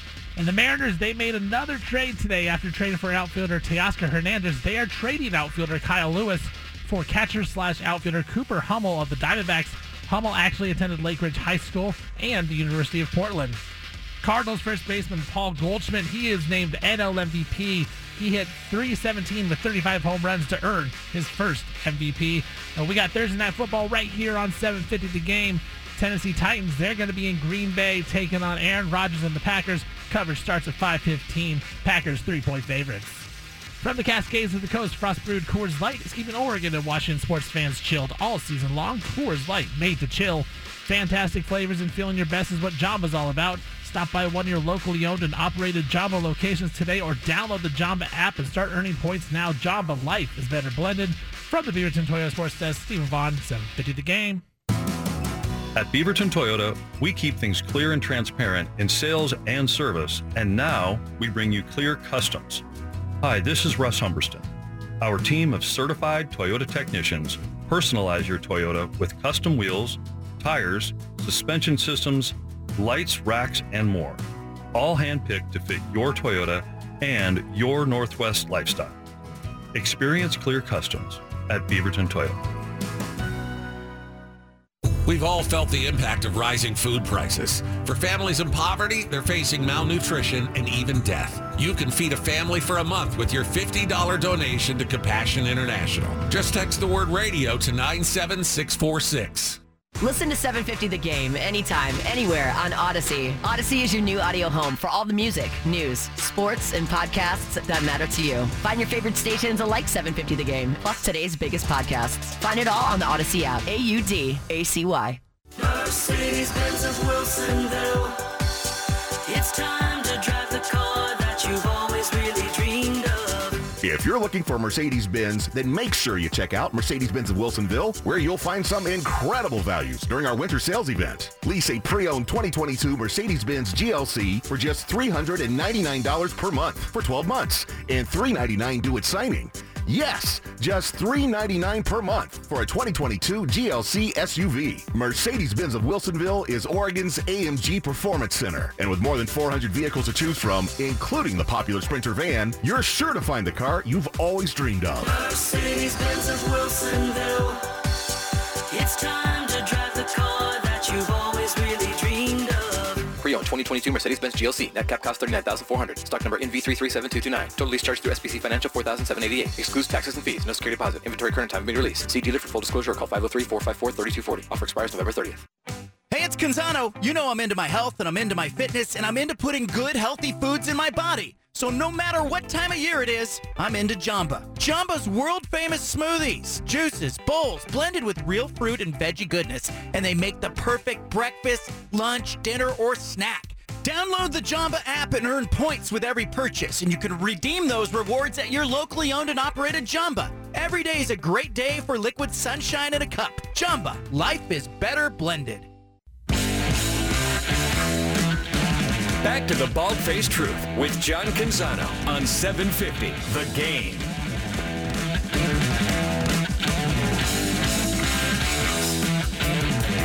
Guys, after that interview, I am convinced that Bo Nix is not going to play. I agree. Peter, you have a different opinion than that? I do. I still maintain he's going to. I'm all in on the conspiracy. This is all gamesmanship. He doesn't want to say what the injury is. And I get where you're coming from, but I think he's trying to hold everyone in suspense. I just think I think he's been asked about it in the last 48 hours, probably 400 times. I think he's being as cordial as he can be. He's mildly annoyed with it. I would be too. But like I said, look, I've got to ask the question. It's my job to ask the question. It's his job to answer the question if he wants to answer the question. I do think because of gambling that college athletics, or maybe the conferences themselves, should explore the idea of an injury report. Because I think if you had an injury report this week, you would know that Oregon State's going to have at least one starter who's out for the game. You would know that. If you had an injury report this week, I think we would know, is Bo Nix out? And if Utah's got players that are in and out, we'd be talking about that. Here's where I fall, though, on the Oregon-Utah thing. I've seen Utah 3 times up close, and I feel like they're good but not great. Steven, I think we kind of went through this together. At the beginning of the year, I picked Utah to win the conference. I thought they were great. Then I saw them a little bit. We saw the shine come off them against UCLA. I went to Salt Lake City I went there twice to see them play Oregon State, and I went to see them play USC as well. And I came away from those games thinking defensively they've got some issues. They're not as good. The loss of Devin Lloyd at linebacker, they have a really good corner, but they're just not as physical and not as dominant and not as that front seven, not as good as the 2021 front seven that dominated Oregon. So I came away from that thinking that Oregon at Autzen Stadium, with a healthy Bo Nix, would score in the 40s against them. Now, I think Oregon should have scored in the 40s against Washington. Had they not fumbled the ball going into the end zone? Had they not, decided, to go for it on 4th and 1? They might have got there anyway. But I think Oregon can score against Utah, whether Bo Nix is at quarterback or not. They're not going to score in the 40s, but I got them at 35 points. I think they can get there, and I think the fact that they run the ball effectively will help them. But if I'm Utah and I look across the line of scrimmage, and this is where Dan Lanning was talking about, one game plan if this guy plays, another game plan if that guy plays. If I'm Utah, I am going to load up like I did when Anthony Brown was at quarterback for Oregon, and I'm going to make Oregon throw the football to beat me. So is it going to be Jay Butterfield? Is it going to be Ty Thompson? Is it going to be a hobbled Bo Nix in the game? That's why I'm taking some points away from Oregon in this game. I still think the Ducks, if they have Ty Thompson at quarterback, will score in the 30s. But my questions then become about the defense. If Oregon has some 3-and-outs in this game and gives Utah some field position in this game, it could be a long night. It could be Utah in the 40s and Oregon in the 30s. So Oregon's got to keep this game manageable. It's got to be a 35-31 game. It's got to be a 31-28 game. And so I really expect if Bo Nix doesn't play in this game, that Oregon is going to run. And I think they're going to run like I remember Jonathan Smith came on the show last year when they played USC. There was some runs in that game against USC where Oregon State early in the game got nothing. And I thought, why is he continuing to run? I asked him about it later, and he says sometimes you run just to bloody them up. Oregon's going to have to bloody up Utah in this game to win it or be in it. Because if it gets away from Oregon, if they start going 3 and out, and Utah gets up 2 or 3 scores, I don't know if Oregon can get back in that kind of game. Oregon, they've got to keep it. They've got to keep it kind of ground and pound, and a 17-14 game at halftime would be ideal for Oregon. Yeah, I think and Coach Lanning talked about this, and you hit on it right there. Is they're not going to change the style or the mentality of the team, but they're going to change it just, a little bit here and there based off the personnel that they have in. So you're right. They're going to be able to run the football, right? Like they've been able to do that all season long with Ty Thompson or Jay Butterfield or Bo Nix. They could run the football. But, John, I mean, without Bo Nix and the threat of the passing game, can Ty Thompson do enough, especially if that Oregon defense isn't up to standard? I think the big fear for me would be Utah gets the ball, scores quickly, puts Oregon in a spot where they feel like they have to score, and that's where Ty Thompson's going to make mistakes. I kind of feel like ideally what Oregon would want in this game is I think ideally they'd want to start on defense in this game and get a stop. And if they can, then they know they're getting the ball in the second half. I think you might see a game that is very similar to how Oregon State plays, where they just try to they want to get in a rumble with you. And I think Oregon's got to play that kind of game. And at home with the run game, I still think Oregon's in this game. I'm not ready to say this is all Utah. As much as I love Utah, like I love that team. I look at Cam Rising at quarterback. He is a winner. But I look at what he has available to him. It's been an erratic run game. It's been a revolving door at tight end with injuries. They haven't really utilized the receivers in the receiving game until the last 3 weeks. They look really good. They look like they're peaking. They look scary. But there's just something about this game that makes me feel like Oregon will come in and play very well. They have to, or they're going to get run off the field. Mark's in Portland. Mark, what'd you hear from Dan Lanning? I can't tell, if Bo Nix is playing or not. But I mean, for me, I'm not seeing it quite the way you are. I'm a diehard Oregon fan, and realistically looking, we had arguably one of the top 3 or 4 college football players in the nation this year on offense, and our identity is scoring points and. But our defense has been suspect all year. I mean, they gave up 41 points to Washington State. They gave up 30 to UCLA. So we know Utah's going to score points, and they're going to force Ty Thompson, if he's the starter, they're going to make him pass the football, John. You can't be one-dimensional against the better teams in the Pac-12. And it just seems like like you had a caller here call, I think, yesterday or the day before, talking about the Dennis Dixon season. Yeah. And it just that one position is so important in the Pac-12, the quarterback position. I'm hoping Ty Thompson proves us all wrong. This is his moment if he is in fact is starting. But quite frankly, I think we have a better chance to win with a 75-80% Bo Nix, just because his passing efficiency has been so good this year, and the defenses have to fear that part of our game, the passing game. We have one of the receivers is arguably one of the best receivers in the nation. So we have to show that we have that part of our game in order to run as efficiently as we do. Because if the only thing we can do is run, they're going to put 9 guys in the box and force us to pass. Yeah, So, I don't know if you heard, Mark, I've been dreaming about this. I had a dream the other night that the first play of the game, Ty Thompson went play action and threw the ball to, I think it was Chris Hudson, about 75 yards for a touchdown. You have to do that to Utah if you're gonna be in this game. You have to. You're dreaming. You got to hurt them. You're dreaming, all right. Hey, listen, Bo Nix.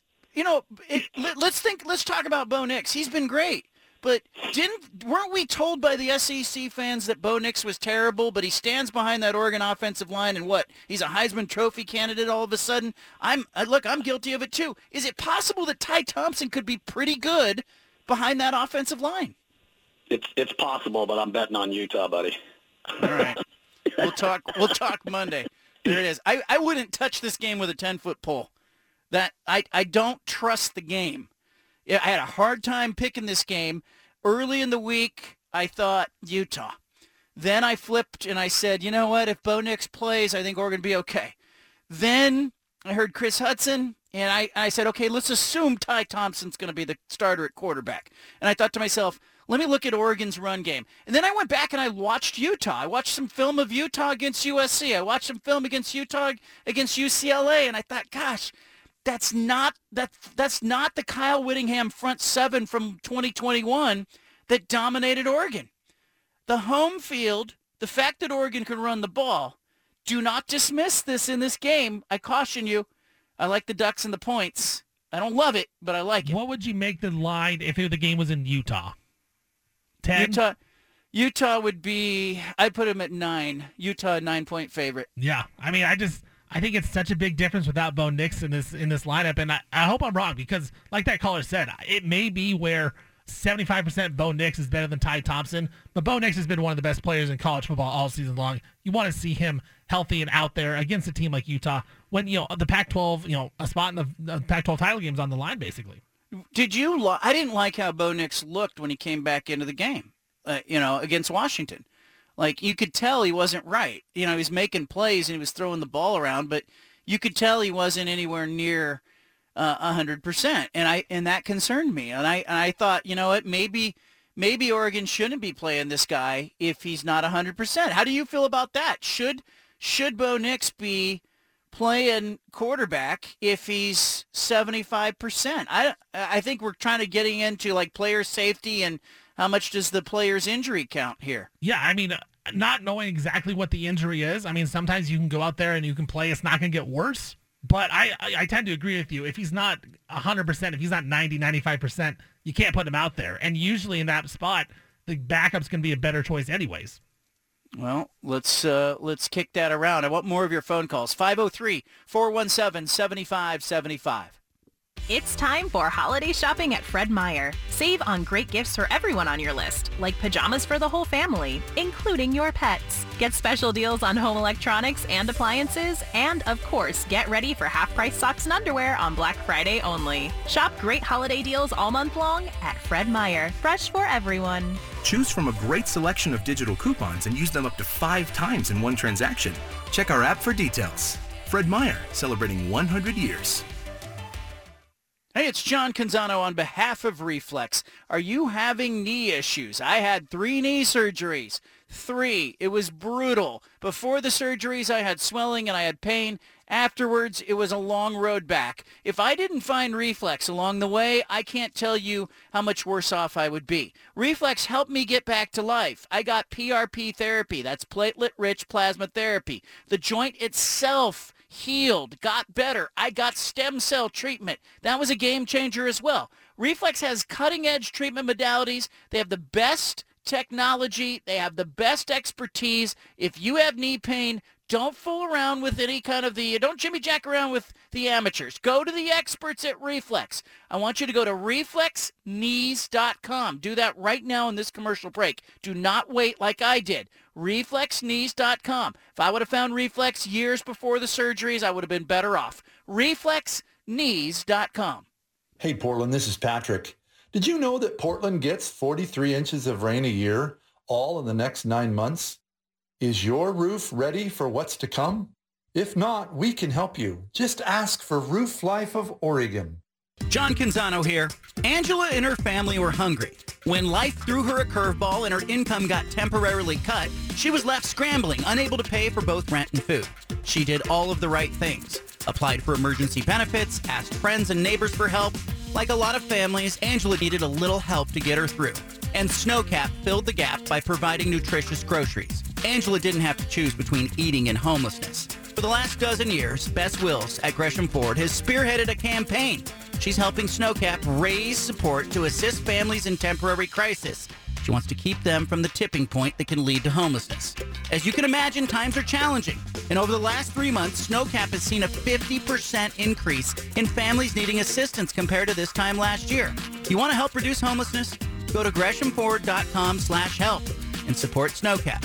A $20 donation will help a lot. $50 will help a lot more. GreshamFord.com/help. And thank you.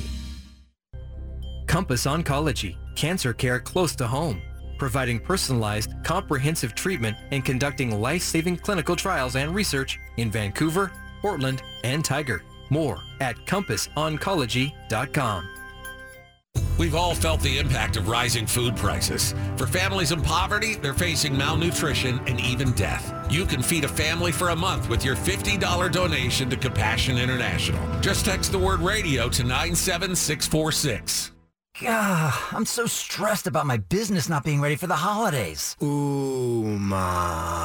What is that? Meditation? I'm recommending the Ooma cloud phone system with auto attendant and more than 35 features. Ooma? Yep. Switching to Ooma is a cinch. Starts at $19.95 per month per user, plus taxes and fees. Ooma. Now you're feeling it. Visit Ooma.com. That's OOMA.com to learn more. Ooma. Smart communications for the smarter business. Making an Impact. Sponsored by Grainger. More than 70% of oyster reefs in Florida have disappeared in the last half century. Ann Birch of the Nature Conservancy hopes new funding can help turn that around. It is really important to use that money in the way that will restore the system that was harmed. For the ones who get it done, Grainger offers supplies and solutions for every industry, backed by 24/7 support and access to product experts. Call, click Grainger.com, or just stop by. You've got the home of the truth. Back to the Bald-Faced Truth with John Canzano on 750 The Game.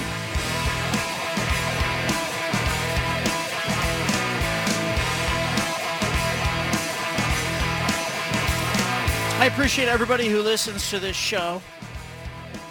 Thank you for listening. I know your time is valuable. I try not to waste it. I want to talk about Oregon and Utah. 5 at 5 is coming up top of the hour. Tomorrow's show is fantastic. John Robinson, former USC coach, former University of Oregon player, and assistant coach, will be joining us tomorrow to talk about his run as USC's coach. I'll ask him a bunch of questions, and he'll give us some answers. Joe Starkey on tomorrow's show as well. Do you guys know Joe Starkey? You know who that is? No. Should I? Too young. Joe Starkey. Harmon will probably try to squib it, and he does. Ball comes loose, and the Bears have to get out of bounds. Rogers along the sideline, another one. They're still in deep trouble at midfield. They tried to do a couple of... The ball is still loose as they get it to Rogers. They give it back now to the 30. They're down to the 20. Oh, the band is out on the field. He's going to go into the end zone. Will it count? The Bears have scored, but the Bears are out on the field. There were flags all over the place. Wait and see what happens. We don't know who won the game. There are flags on the field.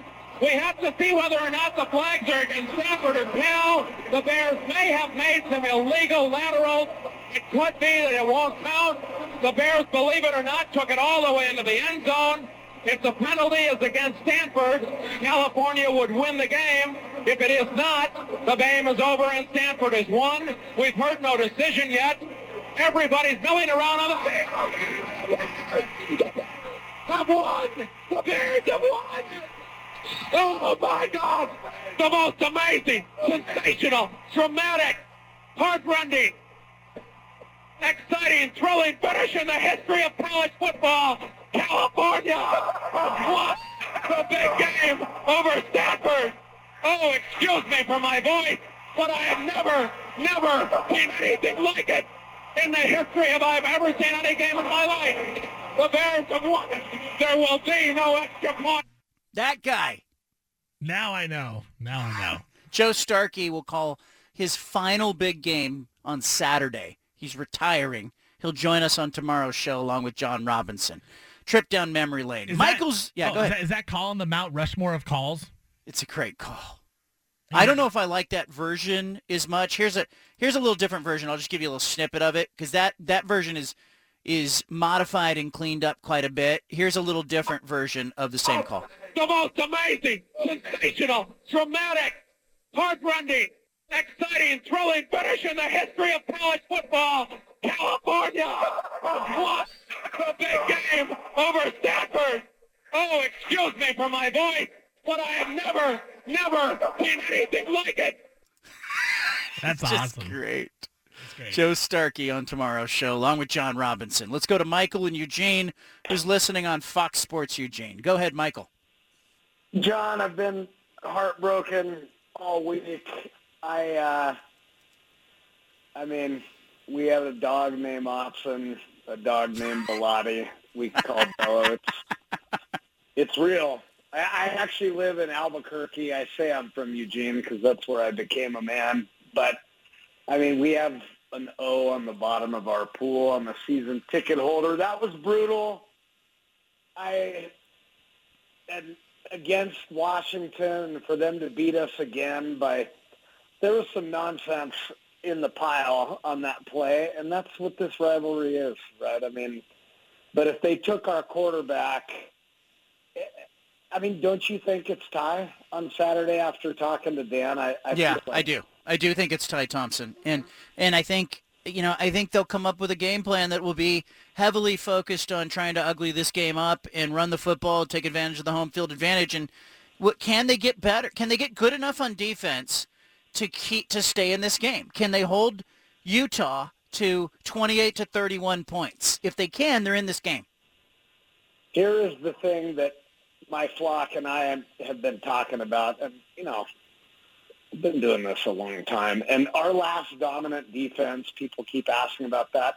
The 2019 Rose Bowl team was pretty good. They shut Wisconsin down. Brady Breeze, you had some edge pressure. I mean, there were a couple 3 NFLers on there, Kayvon. That defense was good when they were focused, and they were focused that day. So here is our question about Tosh Lapointe. Have you ever interviewed one of those people in a corporate setting? They're great in the room, which is why Tosh is an incredible recruiter. But you go down that 11 and some of the backups on the defensive side of the ball, it's very hard for me to come to terms that was the best plan they could put together against Washington. I'm sure Lanning, imagine how many transfers they're going to have on defense to get it done next fall. And maybe he doesn't stick his nose in there quite as much out of respect for his coordinators, unlike Mario. But I wish he would. And the thing I'm really shocked at, I thought we were going to see all kinds of exotic pressures and if they were going to get home more than they have. Yeah, I'm not seeing it. And you know what? They were very vanilla. They played a lot of zone against Washington, and Michael Penix Jr. picked them apart. Cam Rising in Utah, it's not Michael Penix Jr. They've got a tight end. They've got a running back. They have one outside receiver they like to use. This is not as dynamic an offense. This is not even UCLA's offense. Utah's going to try to run the ball. They're going to utilize the tight end. I have a lot of respect for Andy Ludwig, the coordinator.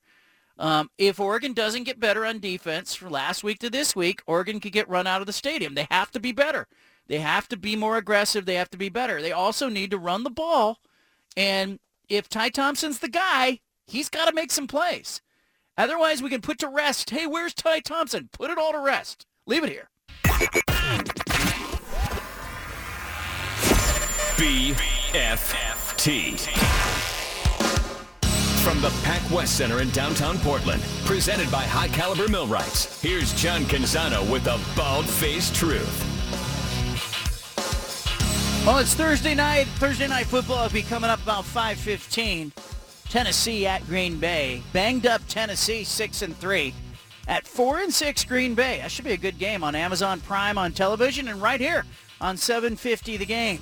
Tomorrow's show, John Robinson, legendary USC coach, former Oregon football player, played receiver at Oregon.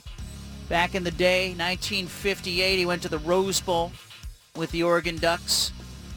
They played Ohio State in the Rose Bowl that year. They lost 10-7.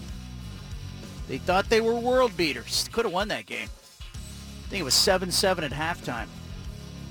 But we'll have John Robinson on tomorrow. We'll have Joe Starkey on tomorrow, the architect of the call on the big game, the big play, the big game. So Joe Starkey, John Robinson among the guests tomorrow. We'll try to drill down on this Oregon-Utah game. Obviously, Oregon State and everybody else playing full slate of Pac-12 games, USC, UCLA. I like UCLA.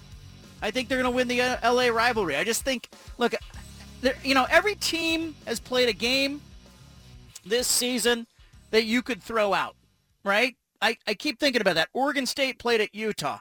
Throw it out. Like, they were just so bad early on, throw that game out. I think every team's played one of those games, and I think UCLA's game may have just unfortunately come last week at the hands of Arizona and Jaden DeLora. Now, I think USC played an ugly game or two as well, and I keep looking at the games that UCLA played this year, the wins they had. They beat Washington. They beat Utah. I'm looking at USC, and I'm going, who did they beat? They didn't beat anybody. So I like UCLA. I think they have a better resume, and they're at home. And, oh, by the way, they've got a running back who can get you 8 yards of carry if you don't tackle him right. So I think Travis Dye being out for USC is a killer. I'll take UCLA in that USC-UCLA rivalry game. But I'll ask John Robinson what that game used to mean in his era when it was, the 1970s, 80s. What did that game mean for John Robinson and USC? I'll ask him on tomorrow's show. We do the 5 at 5 every day. Let's do it. The 5 at 5. Brought to you by Mercedes-Benz of Wilsonville. See more than 4,000 vehicles at Swickert.com. Well, the NFL has moved the Buffalo Bills home game against the Cleveland Browns. They're moving it to Detroit. People in Detroit celebrating that the NFL is finally coming to Detroit. Buffalo Bills will play the Browns in Detroit due to a winter storm with lake effect snow that is expected to hit western New York in the next couple of days. The game remains scheduled for 10 a.m. Pacific time. You're supposed to get 5 feet of snow Thursday night, that's tonight, through Saturday night. Thunder, other inclement conditions also expected. The NFL just said, look, man, these games are worth too much. People in Detroit finally need to see an NFL game. So you're going to get the Bills and the Browns in Detroit. That's number 1 in our 5 at 5. And I'm counting these so I remember. Number 2, Washington, D.C., and the Attorney General in the District of Columbia, more specifically, has filed a second lawsuit against Daniel Snyder's NFL team, alleging that the team has cheated residents out of hundreds of thousands of dollars in unreturned security deposits for season ticket holders. The Commanders are under fire. Not just Daniel Snyder, who's been singled out by the other owners. And by the way, once you get singled out in that club, there's no coming back from it. It's just a matter of how, when, they're going to wedge him out. But the Commanders also under fire with the Attorney General's office in Washington, D.C. This is not going to end well for the Commanders.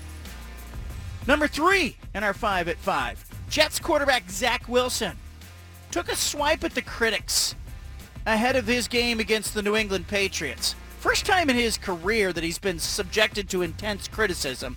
He had a 3-interception game the night before Halloween against the Patriots. He's getting a rematch on Sunday. And, perhaps he's emboldened by the performance that he had last week. Threw for a career-high 355 yards and 2 touchdowns.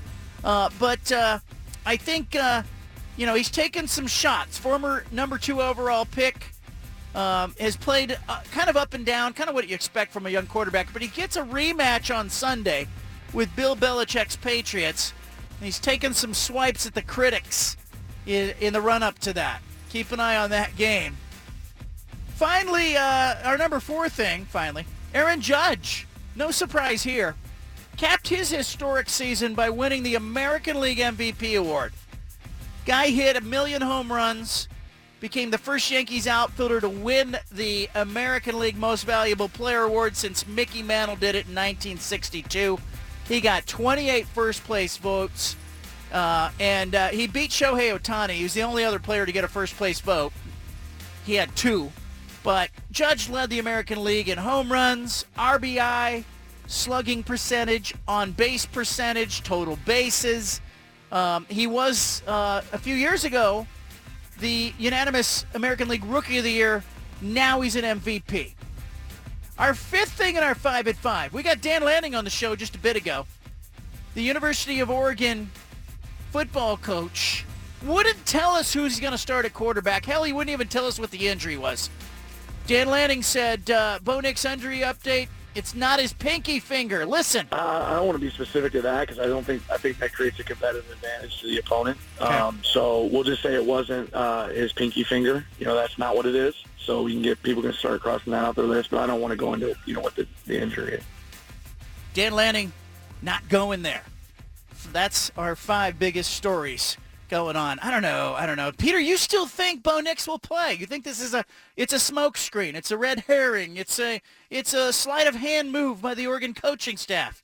It would be really, really funny if Bo Nix walks out there and he's healthy. I don't know that he's going to be 100% healthy, but what I'm saying is right after taking that hit, he was jumping up and down on the sideline. He got out there. He didn't look the same, but if he could play a week ago, I mean, what are they going to find? It's not like all of a sudden he's not going to be able to walk 3 days later, most likely. I think he's going to go. I don't know that he's going to be 100%, but I will say, John, very briefly, that as much as the tide has sort of turned on Ty Thompson, everyone wanted him, and then he struggled a little bit, it would be so poetic if he did have to play and he led them to a win.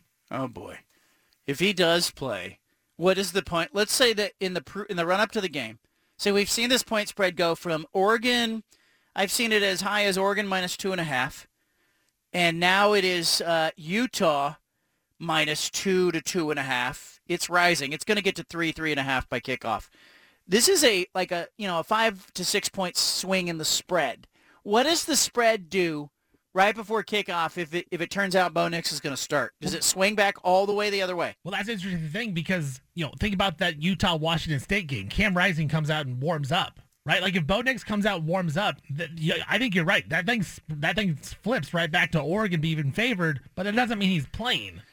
But I do think it would flip back to at least a pick, if not Oregon being favored, if Bo Nix warms up. So if you jumped on this early and you got Oregon, let's say you got Utah plus 2.5, now the spread is 2.5 the other way.